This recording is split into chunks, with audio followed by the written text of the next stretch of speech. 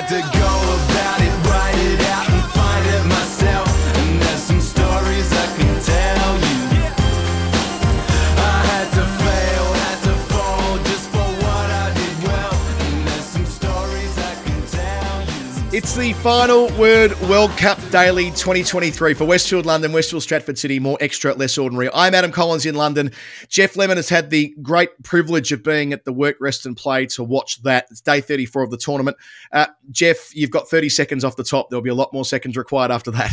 Afghanistan were well set up. Ibrahim Zadran made their first World Cup 100, 129. Rashid Khan smashed some at the end. They made 291, and Australia were in all sorts. The Afghan quicks blew them away early, 4 wickets early, 2 to the spinners and a run out. They ended up at 71 for 6. There's no way they could win it from there. There is no way. Glenn Maxwell made 100. That was a token consolation 100. Then he made another 100. He made 201 to win the game from nowhere with Pat Cummins for company in a double century partnership with 3 overs to spare, on no legs at the end, couldn't move, cramping to the heavens, and somehow found the middle of the bat almost every time. That's the end of my summary. But that is, I don't want to recency bias this, but it's at least equal with the greatest things I have ever seen on a cricket field tonight. I've never seen a match like that or a performance exactly like that. All right, let's do the administrative bits. I don't think we're going to need to be in a hurry here, Jeff. I don't think anyone's going to hold us to a podcast that goes for 23 and a half minutes or something like that today. They know the background. They'll want to hear, I expect, for you and me talk about this in a bit more detail. So it goes for as long as it goes. Goes for as long as it goes. 292 is the target. They get there in the 47th. Maxwell, 201 from 128 balls, 21 fours and 10 sixes. Pat Cummins joins him for the biggest 8th wicket stand in one-day history by an absolute mile. They add 202 that went between the 19th over and the end in the 47th. Cummins made 12 not out from 68 with 1 boundary, a strike rate of 17.7. It almost feels wrong to spend the next half an hour talking about Maxwell if we don't start with Cummins. I know that sounds counterintuitive, but what an incredibly disciplined, measured, accomplished performance it was from the captain to come out there. And as he said in his post-game media commitments, it was Maxwell telling him that he thought he could still do it. But I must admit, Jeff, when Cummins walked out there, I tweeted something to the effect of, they've got to be a bit careful here. They get rolled for 100. Net run rate might yet be a factor for Australia. If they lose this, by 150-something, 160-something runs. And if they do lose to Bangladesh, they might end up in the drop zone because of net run rate, such as the volatility of these matters. So there was a jeopardy as far as semi-final stuff was concerned. They could have shut up shop, but Cummins said it himself. Maxwell never was talking about anything other than how he was going to navigate his way to victory, and navigate it he did through the most challenging of physical circumstances, with his body basically shutting down, 40-degree heat. He described in his interview when he was named man of the match that he hasn't been able to do this kind of high-intensity training in hot weather because he broke his leg in 2 this time last year. A number of other injury setbacks along the way.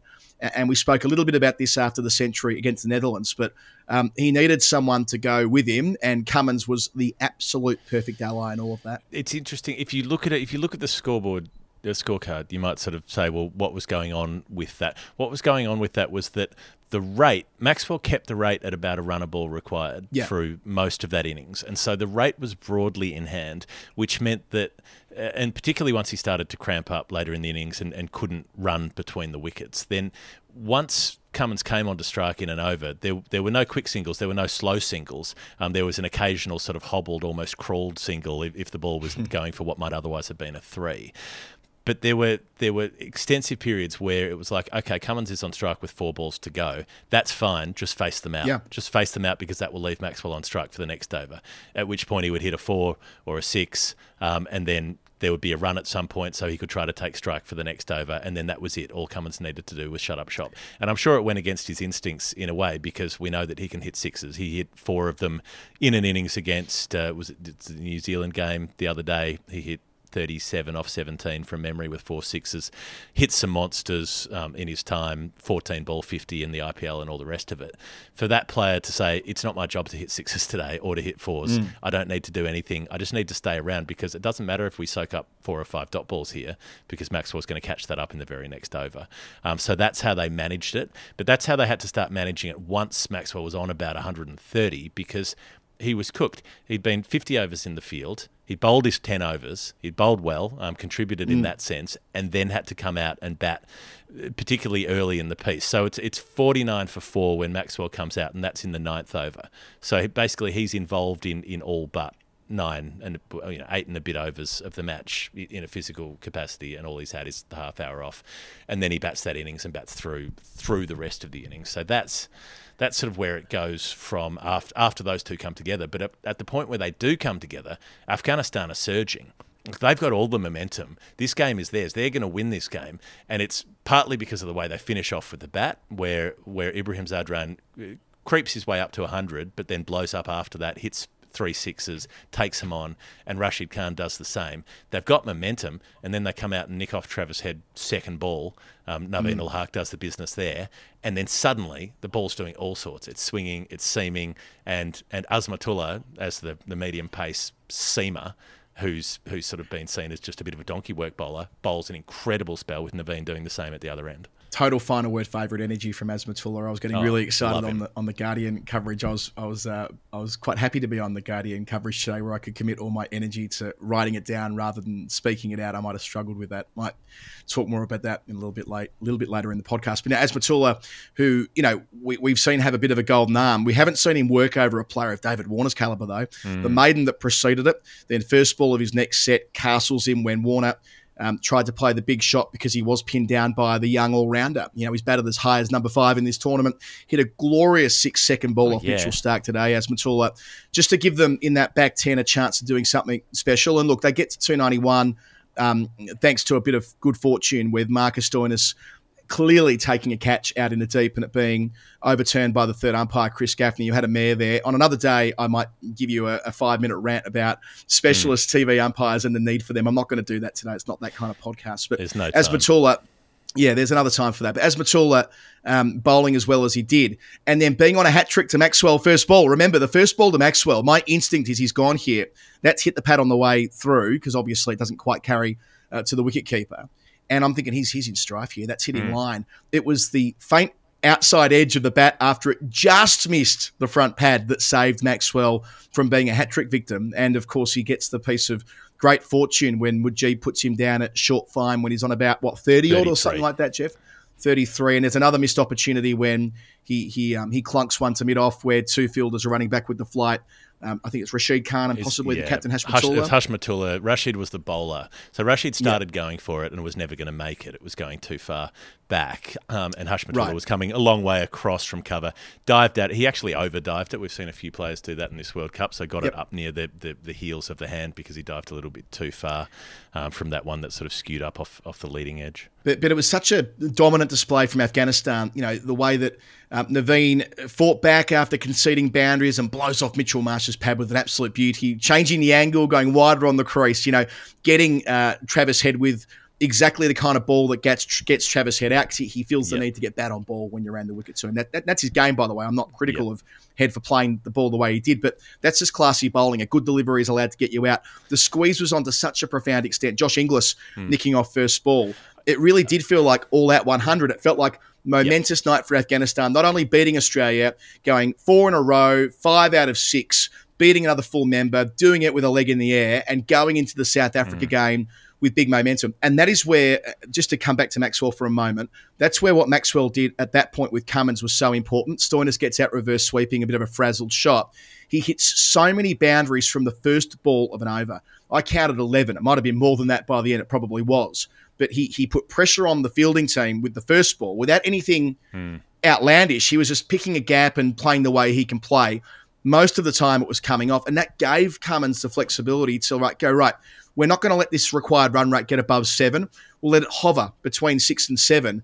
And we know that if Maxwell's batting in the 47th over, as it proved, we're going to win comfortably. And, I mean, don't you love it when a plan comes to fruition? Rarely does it, but this, we've seen Jonathan Trott and his whiteboard. This needed to be a lot more sophisticated than that.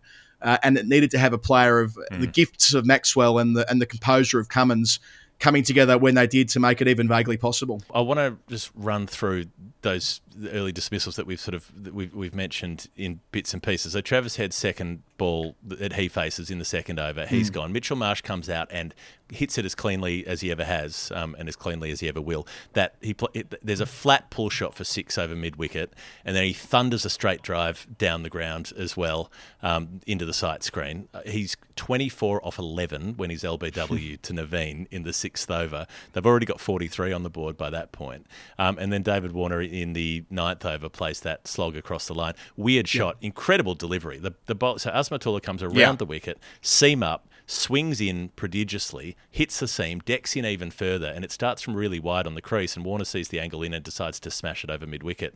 Nowhere near it, loses his off stump, out of the ground, 3 down, and at that point, at 3 down in the 9th, I'm thinking Afghanistan are going to win this. Like they are on here.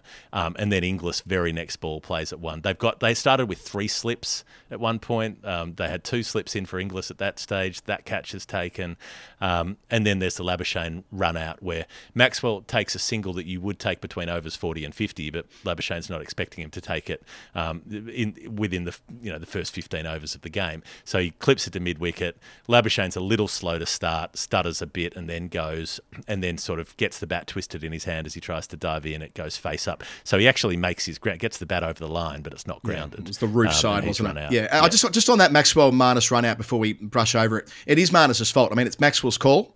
It's in front of square, so the way you're taught to call when you're growing up, in front of square is the striker's decision. He calls very loudly. Stump might pick this up. It's a loud, effusive call of yes, and he takes off. Maxwell makes his ground by metres. So Marnus's indecision was what cost him there, and that happens, right? I take your point that it's in the first 15 overs and they've been losing wickets, but it's not Marnus's to dictate from the non-strikers end there. It's not his call, so it's that's the risk you run when you don't honour the call immediately.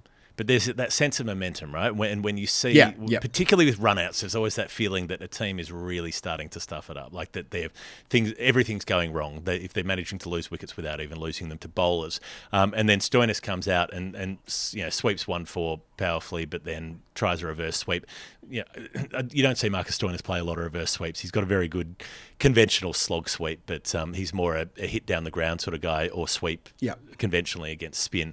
And he's facing Rashid Khan, and Rashid Khan bowls furiously fast, and he fizzes it, and he bowls at the stumps, and that's exactly what happens this time. He's LBW, so there's that momentum. The momentum is cascading in one direction. It is all, like you say, Australia all out 110, and then it's Maxwell managing to put a cork in that for probably 10, 15 overs, and just gradually work his way back into the game. And then by that point, he's on like 70, and you're thinking, he's going to make a consolation 100 here in a loss that won't be as bad as it would have been. It's funny, it actually got worse than that because the Stark dismissal, I'm not sure whether you were able to pick this up on radio. Television did a good job of this after the fact.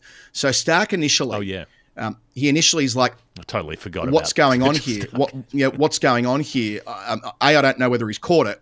Brilliant bit of work from Ikram to had the presence to, after the deflection, it came off his glove and kind of instinctively followed the ball before diving at the perfect time. So well played there to drag it in and all the rest of it. Yeah. But Stark's three discombobulated. touches on that.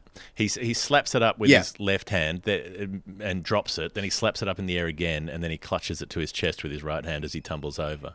Right, and Stark's so confused by the whole moment, and I suppose the pressure cooker that the Wankhede would have felt like at the time, that he didn't review it, and it did miss his edge. It hit the off stump. Now, we've spoken a lot about balls hitting those stumps, the zing bails, or the stumps lighting up and the bails not being removed. So I suppose natural justice was done because he was out anyway. It hit the stump. Nevertheless, it did hit the stump. It definitely hit off stump. But my point is that that's the bit I saw on the replay that he'd missed it, but I didn't see that. No. Yeah, it hit off stump. Hit off stump, definitely. So the bail didn't come off. So it was meant he was to bold, be, even though he was given. He was the way you and I have talked about it on the podcast before. We want to see technology introduced for bold dismissals to avoid that kind of thing into the future. Again, it's not the day for that.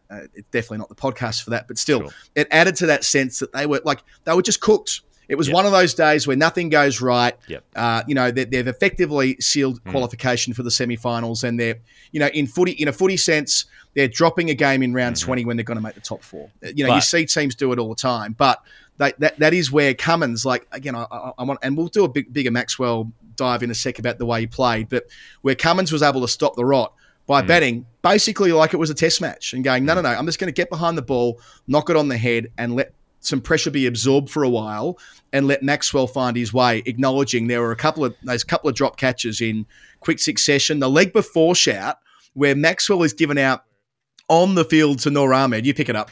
So, but because Mitchell Starc doesn't use the review, the reason he doesn't want to use the review is what if I burn that review and then we need it later?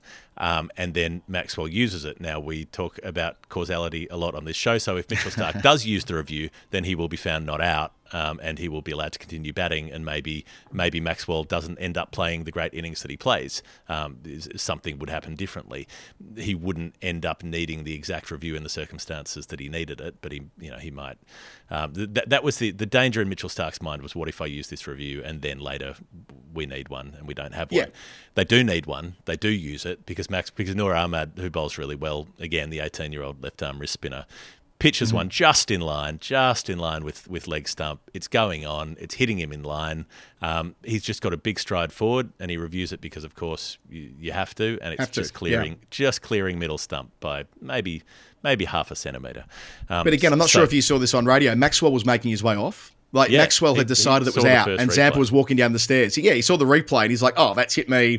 Knee roll. It's going to be 3 reds. I'm stuffed here. It's at least umpire's call."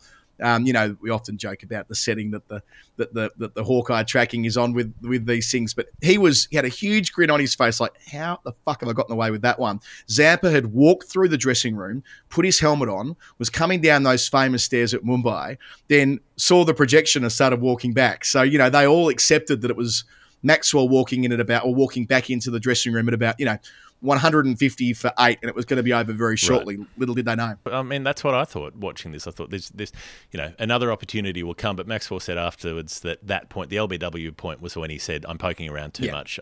I need to be more aggressive, because if I can put pressure back on them, then it's going to be easier to face the bowling." And that's exactly what he starts doing. And it's not crazy. He brings up his 100 from, was it 78 balls for the 100? I'm sure you wrote that down on the blog at the time, which is, that's around about the Gilbert Jessop Test match 100 record for England, isn't it? 78 balls, something like that. So it's a quick 100. If you're making a 78 ball 100, it's a fast one-day 100. It's not record setting in this day and age. Obviously, Maxwell got one off 40 balls against the Dutch, but that was an entirely different situation. But in this situation, to do it off 78 is pretty bloody good going. And I just thought, well, it's nice for him that he's made a ridiculously good 100 in a situation where the team is cooked, and at some point he's going to hit one up in the air, because that is what you have to do. And he just doesn't. He just continues to not do it. And he doesn't try to do it all at once. He doesn't try to take 30 off any over. He just keeps picking it off. And then when he's got around about 130 on the board, that's when he starts cramping up and starts finding it more difficult to move. And this is, I think, where this innings shifts gears from a really good innings to certainly the best one-day innings I've ever seen, probably the best one ever played. No one's ever made a double 100 chasing before. Every one-day double 100 has been in the first innings. No one's ever put on a partnership that big for the 8th wicket before, like by a mile, of which, like you said, Cummins made 12 of the 200 that they put on. And Maxwell, with a few extras in there, probably made 180 of them. And to run down a target from that far behind, but to do it when he can't move. He's trying to run singles, and he's hobbling singles, like almost walking and trying to power walk, like trying to, was it Jane Saville coming into the stadium in the 2000 Olympics? He's running between the wickets like her, just to try to get down to the other end so that he can face the next over. And then you've got Cummins just blocking out whole overs to get Maxwell back on strike. And yet somehow he keeps finding the middle of the bat regularly enough that he keeps picking off boundaries. He keeps finding the gaps. They've got 5 guys with their heels on the ropes, and he keeps hitting it sufficiently between them that he's getting it for 4. I just couldn't believe it, right? So this is when the innings goes from being, you're right. I didn't see it as a consolation 100 because I could see the way he celebrated it or didn't. Normally Maxwell, very emotional guy. We know that. He goes nuts when he makes 100. He just kind of, waved the bat, like job not done. I'm backing myself here. I can do this. I know I can do this. And the problems with cramp kick in at about 120, I reckon, from memory. And it gets really bad at about 140, thereabouts. Ballpark. Yep. And the fact that he cannot run to the other end, it's a hopping, tumbling, lunging thing. that he's doing to get there when he needs to. Cummins played out a maiden in the 43rd over. I mean, it's an incredible analysis when you go through it all. The way they played Rashid Khan's last over, when they knew how crucial it was that they knocked the last two balls on the head. So Maxwell knocked them both on the head. Didn't even bother trying to get the single from the last ball. It was calculated. It was clever, but it was absolutely fucking bonkers when he was unable to actually use his feet to strike the ball. So he clearly made a decision that I'm going to do this all with eye and core strength. And Shane Watson had a good bit on TV about Maxwell's core strength. I know Watto, being a lover of Pilates and all the rest of it, I wasn't surprised to hear him talk about this. But, you know, he was playing legs dead straight, stick cricket, legs dead straight and almost arms dead straight at times as well, flicking the ball with so much power and such glorious timing, and able to get the ball underneath his eye line sufficiently well to keep picking out deep mid-wicket, over the rope or through the field. Some of those searing cut shots were a little bit earlier in the innings, but just to put pressure both sides of the ground, they couldn't stack the field to one side to the extent they otherwise might. He played a couple of brilliant reverses. One of them, that reverse flick, was akin to the one he played against the Dutch to bring up. I think he went to 92 or something with that against them, where it was at genuine pace and Naveen was back. 44th over, was that the one off Hasmatullah where he plays the... He's and like literally can't move his feet by this point. So there's a point where he tries to hobble through for a run and collapses. So he's been on the ground 3 or 4 times trying to do stretches. He's had treatment. He's had the trainer out. They're giving him like back rubs and things to try to help stop his back seizing up. And then he shuffles through for this single and collapses and just lies there stiff as a board with his arms by his side, literally screaming because the cramps are so bad. And to give you some context, it is so humid here. Like in Mumbai, it's super hot. It's super sticky. And he's been on the field for 8 hours straight, basically. And he's done. He gets a long treatment break. They haul him back on his feet. Adam Zampa comes down the stairs ready to bat. They're going to retire Maxwell hurt with about 7 overs to go so that Zampa can come out and bat for a couple of overs and hopefully give Maxwell enough time to come back again. And then he gets back on his feet after what felt like 10 minutes and says, okay, I'm going to keep going and I'm just going to keep trying to hit boundaries. And he does. But that reverse, that's off a fast bowler, it's quick, it sits up, and without being able to move his feet, he just turns the wrists around and flicks it over deep third for one of the biggest sixes that he's hit. I cannot describe how insane it is that he's able to do that. Yeah, and he's on 147 when he hits the deck, and that's the bad one, right? Well, I agree. I think they were considering retiring him hurt. The second time Zampa puts the lid on and goes down the stairs and all the rest of it, only to be sent back up them again. But yeah, there's even another, there's an extra gear he finds even at that point. When he realised that was the last time he actually tried to run a single, had to jog it, had to hop it, and they should have run him out. If they were across this, they should have realised that he was going to try and take the single by hook or by crook, and you talked about feet on the rope. They were heels back on the rope. They were so worried about him hitting a 6, they weren't equal to the bit where he was incentivized to take one somehow and hobble down there and be on strike for the next over. And so it proved. But from there, you're dealing in a .46 game.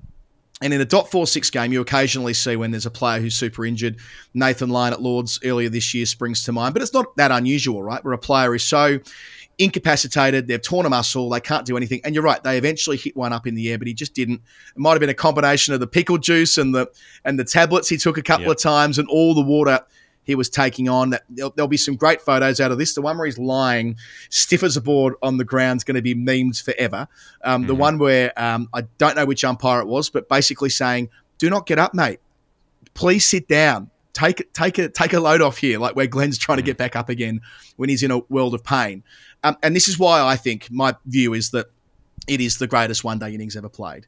Because, there are other brilliant all-time performances. We all know what Kapil Dev did against Zimbabwe in the 1983 World Cup. He's 175 not out at one stage. There's 78 for 7.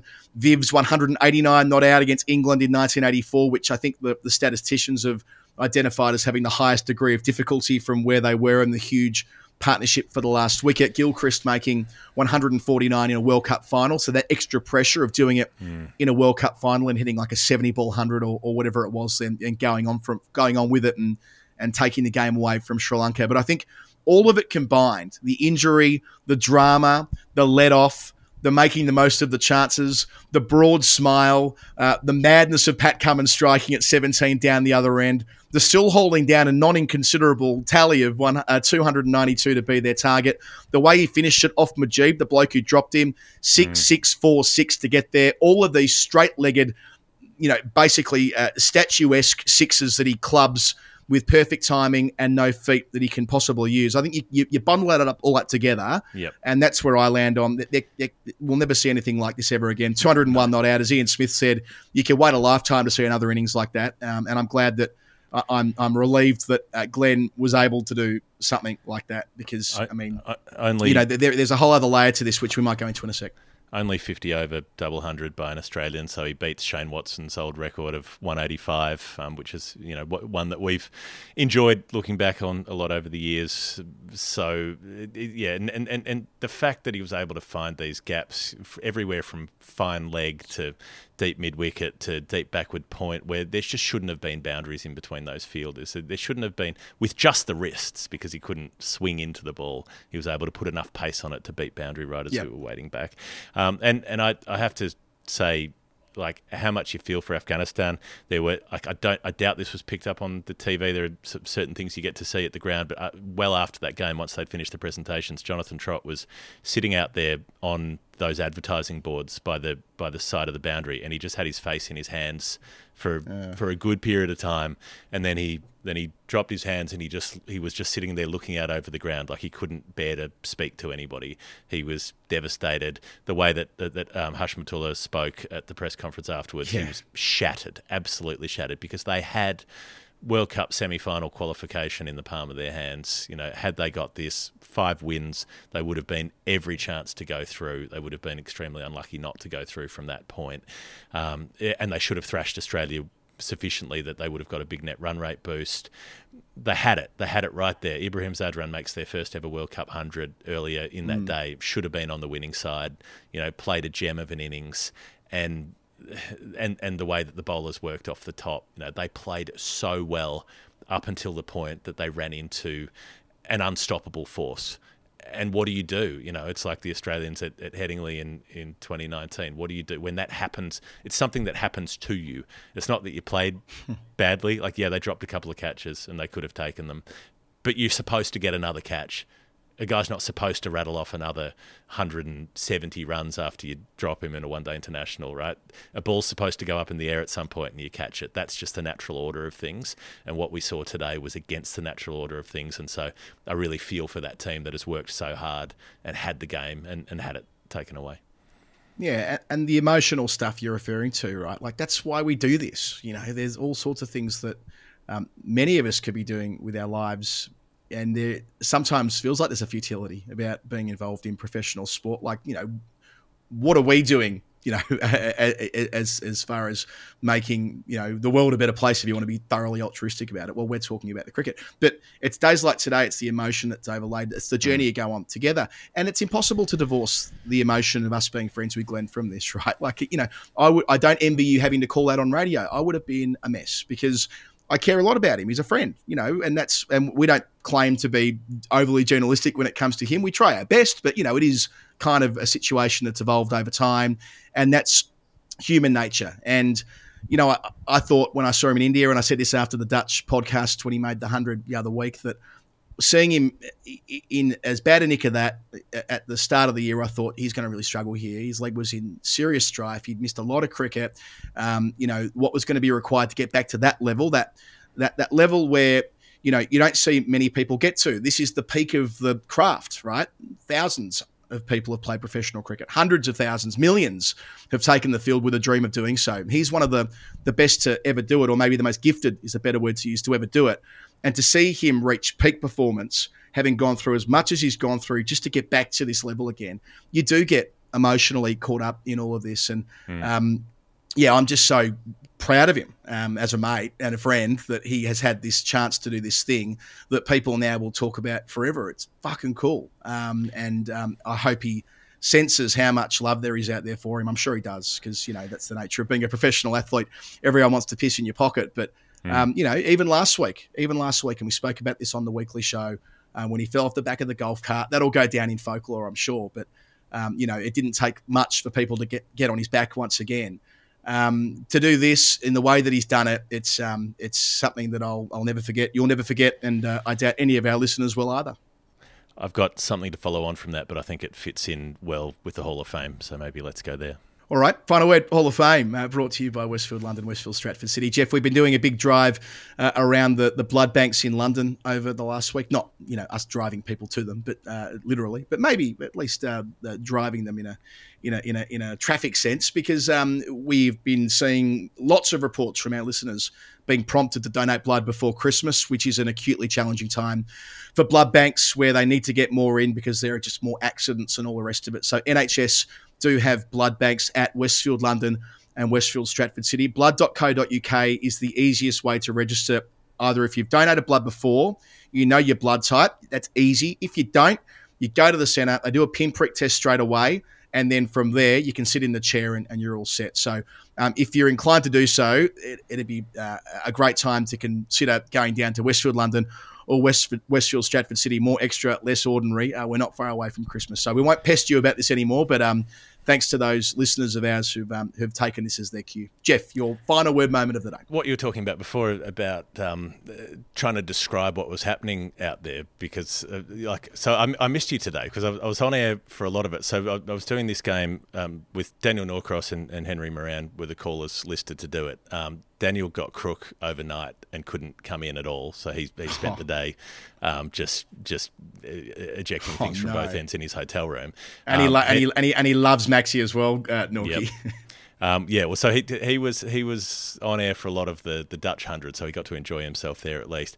Henry made it through the first innings, and then the same thing hit him. So he was down for the count through the second inning. So I basically did most of the second innings on my own, and I was thinking it would have been nice if you'd been there to be able to share the workload and share the moment. But so there was sub pressure, but had a ball at the same time because there were all of these moments, and it just got more and more ridiculous. So you couldn't get tired doing it because there was no point where it was repetitive. It kept changing and becoming something else. So that was extraordinary as a thing to get to do. I doubt I'll get to do something like that again in my life. Just on a personal note, seeing somebody else do something that they will never get to repeat in their lives. No, it may be that no one ever plays an innings quite like this again. I'm not sure how the situation could collide to make it possible. Although, we do always see there's always a new extraordinary thing in sport. That's one of the reasons we love it so much. People have said to me in the past, you love your footy. Wouldn't it be a great option to go into football commentary? And I've had to remind them that if I was doing that and I was trying to be professional, if it were a grand final quarter and Hawthorn were a kick up or a kick down, I would struggle. And I felt that emotion today, like I would have struggled to have called that game normally. I mean, I suppose you shift gears and you need to find a way to separate yourself from the moment. But, as I said before, like it's part of the fun. It's part of what makes us human to go on these journeys with players and Glenn, especially with us. I don't have any regret about that. Like, because sometimes it's been tough, right? Like he's gone through really tough times and we have felt that, not because we're, he's sharing the burden with us necessarily, but covering his career. And there have been very high points and very low points. And even at the start of this tournament when he failed against India and failed again against South Africa, and you could kind of sort of start to think there might be a bit of a drumbeat here. If he doesn't pull his finger out soon, he's going to be dropped or something like that. And feeling that every time he walks out, it to me has always felt a little bit like when Dean Jones walked out when I was a kid, and just desperately wanting it to work out for him. And now the extra layer of that, it's not just like Dino, your childhood hero, it's someone who's become a mate. So yeah, you getting to see that and call that, that'll sit with you forever. So it's a very appropriate addition to the Final Word Hall of Fame. I've got a couple of others. Marnus and the national anthem today. Feels like a long time ago now. It was probably about 12 hours ago, but closing his eyes, as I put on Twitter, belting it out like Celine Dion. I would have loved to have been stood next to him. He was the one who was initiating the sway down one end as well. So he was very attached to the whole thing and played his role today, I suppose. Mitchell Starc wearing black sleeves. We've seen the gold, we've seen the green. Now we've seen Starc wearing the black for those who have been keeping tabs on this through the course of the last 7 weeks. Yep. And Ibrahim Zadran, who I'm not sure this will get picked up in quite the same way now because events have overtaken it. But the way he lavished praise on Sachin Tendulkar at his interview halfway through the game, he kind of said at the end, I want to say one more thing. I dedicate this innings to Sachin Tendulkar being there yesterday. I'm sure he's a savvy social media operator, and knowing if he says those words in there clipped up, you'll find himself another 1 million followers or something like that. There is so much more. I've one other I need an honourable mention for is Rashid Khan bowling a ball so good that he did a forward roll afterwards in excitement. That leg break that he bowls that fizzes past the outside edge. And there's nothing to appeal for because it hasn't taken the nick and it hasn't hit the pad, but he's so excited he just throws himself on the ground and rolls around for a while. Hashmat Atullah, who is the captain, of course, of Afghanistan, the flourish in which he gave the tee for the challenge was noted by Nick Tuvey on Twitter as being final word, Hall of Fame worthy, as it was by Guy Hornsby, one of our listeners, that Maxie hit 69% of Australia's runs tonight. Nice. If only they'd been all out, it would have been Bannerman territory. I'm exhausted. I'm glad. So we ended up recording this a bit late. That's why I'm sitting in the hotel because everybody else in the commentary box was throwing up. So we had to get out of there as quickly as possible. But I'm glad we had a little extra beat to think about it. Yes, it's ridiculous. Yes, it's a 35-minute daily episode. Fine. There was no other way we could have done it tonight. And I hope that everybody listening understands that. I think they will. This has been the final word daily in terms of what's to come. Just 6 group games left in this protracted stage. England play the Dutch tomorrow in the European Championship or something like that. Maybe Scotland would get in against the Netherlands for that at the moment. Afghanistan's next game, I wouldn't say they've got their destiny in their own hands, but if they absolutely pump South Africa, they might. They play on Friday. Australia play Bangladesh on Saturday at Pune. Yes, that's it, Jeff. It's a day that we won't forget for all the right reasons. Thanks for coming with us on this journey. And once again, Glenn Maxwell, you fucking beauty. I ain't breezing and I ain't George Benson. I ain't protected, brother, I ain't fenced in. If my future questions my current senses, that'll be the same we've been doing for centuries. Sorry if I ran out to empty. Wrote this so you know what I meant here. I had to go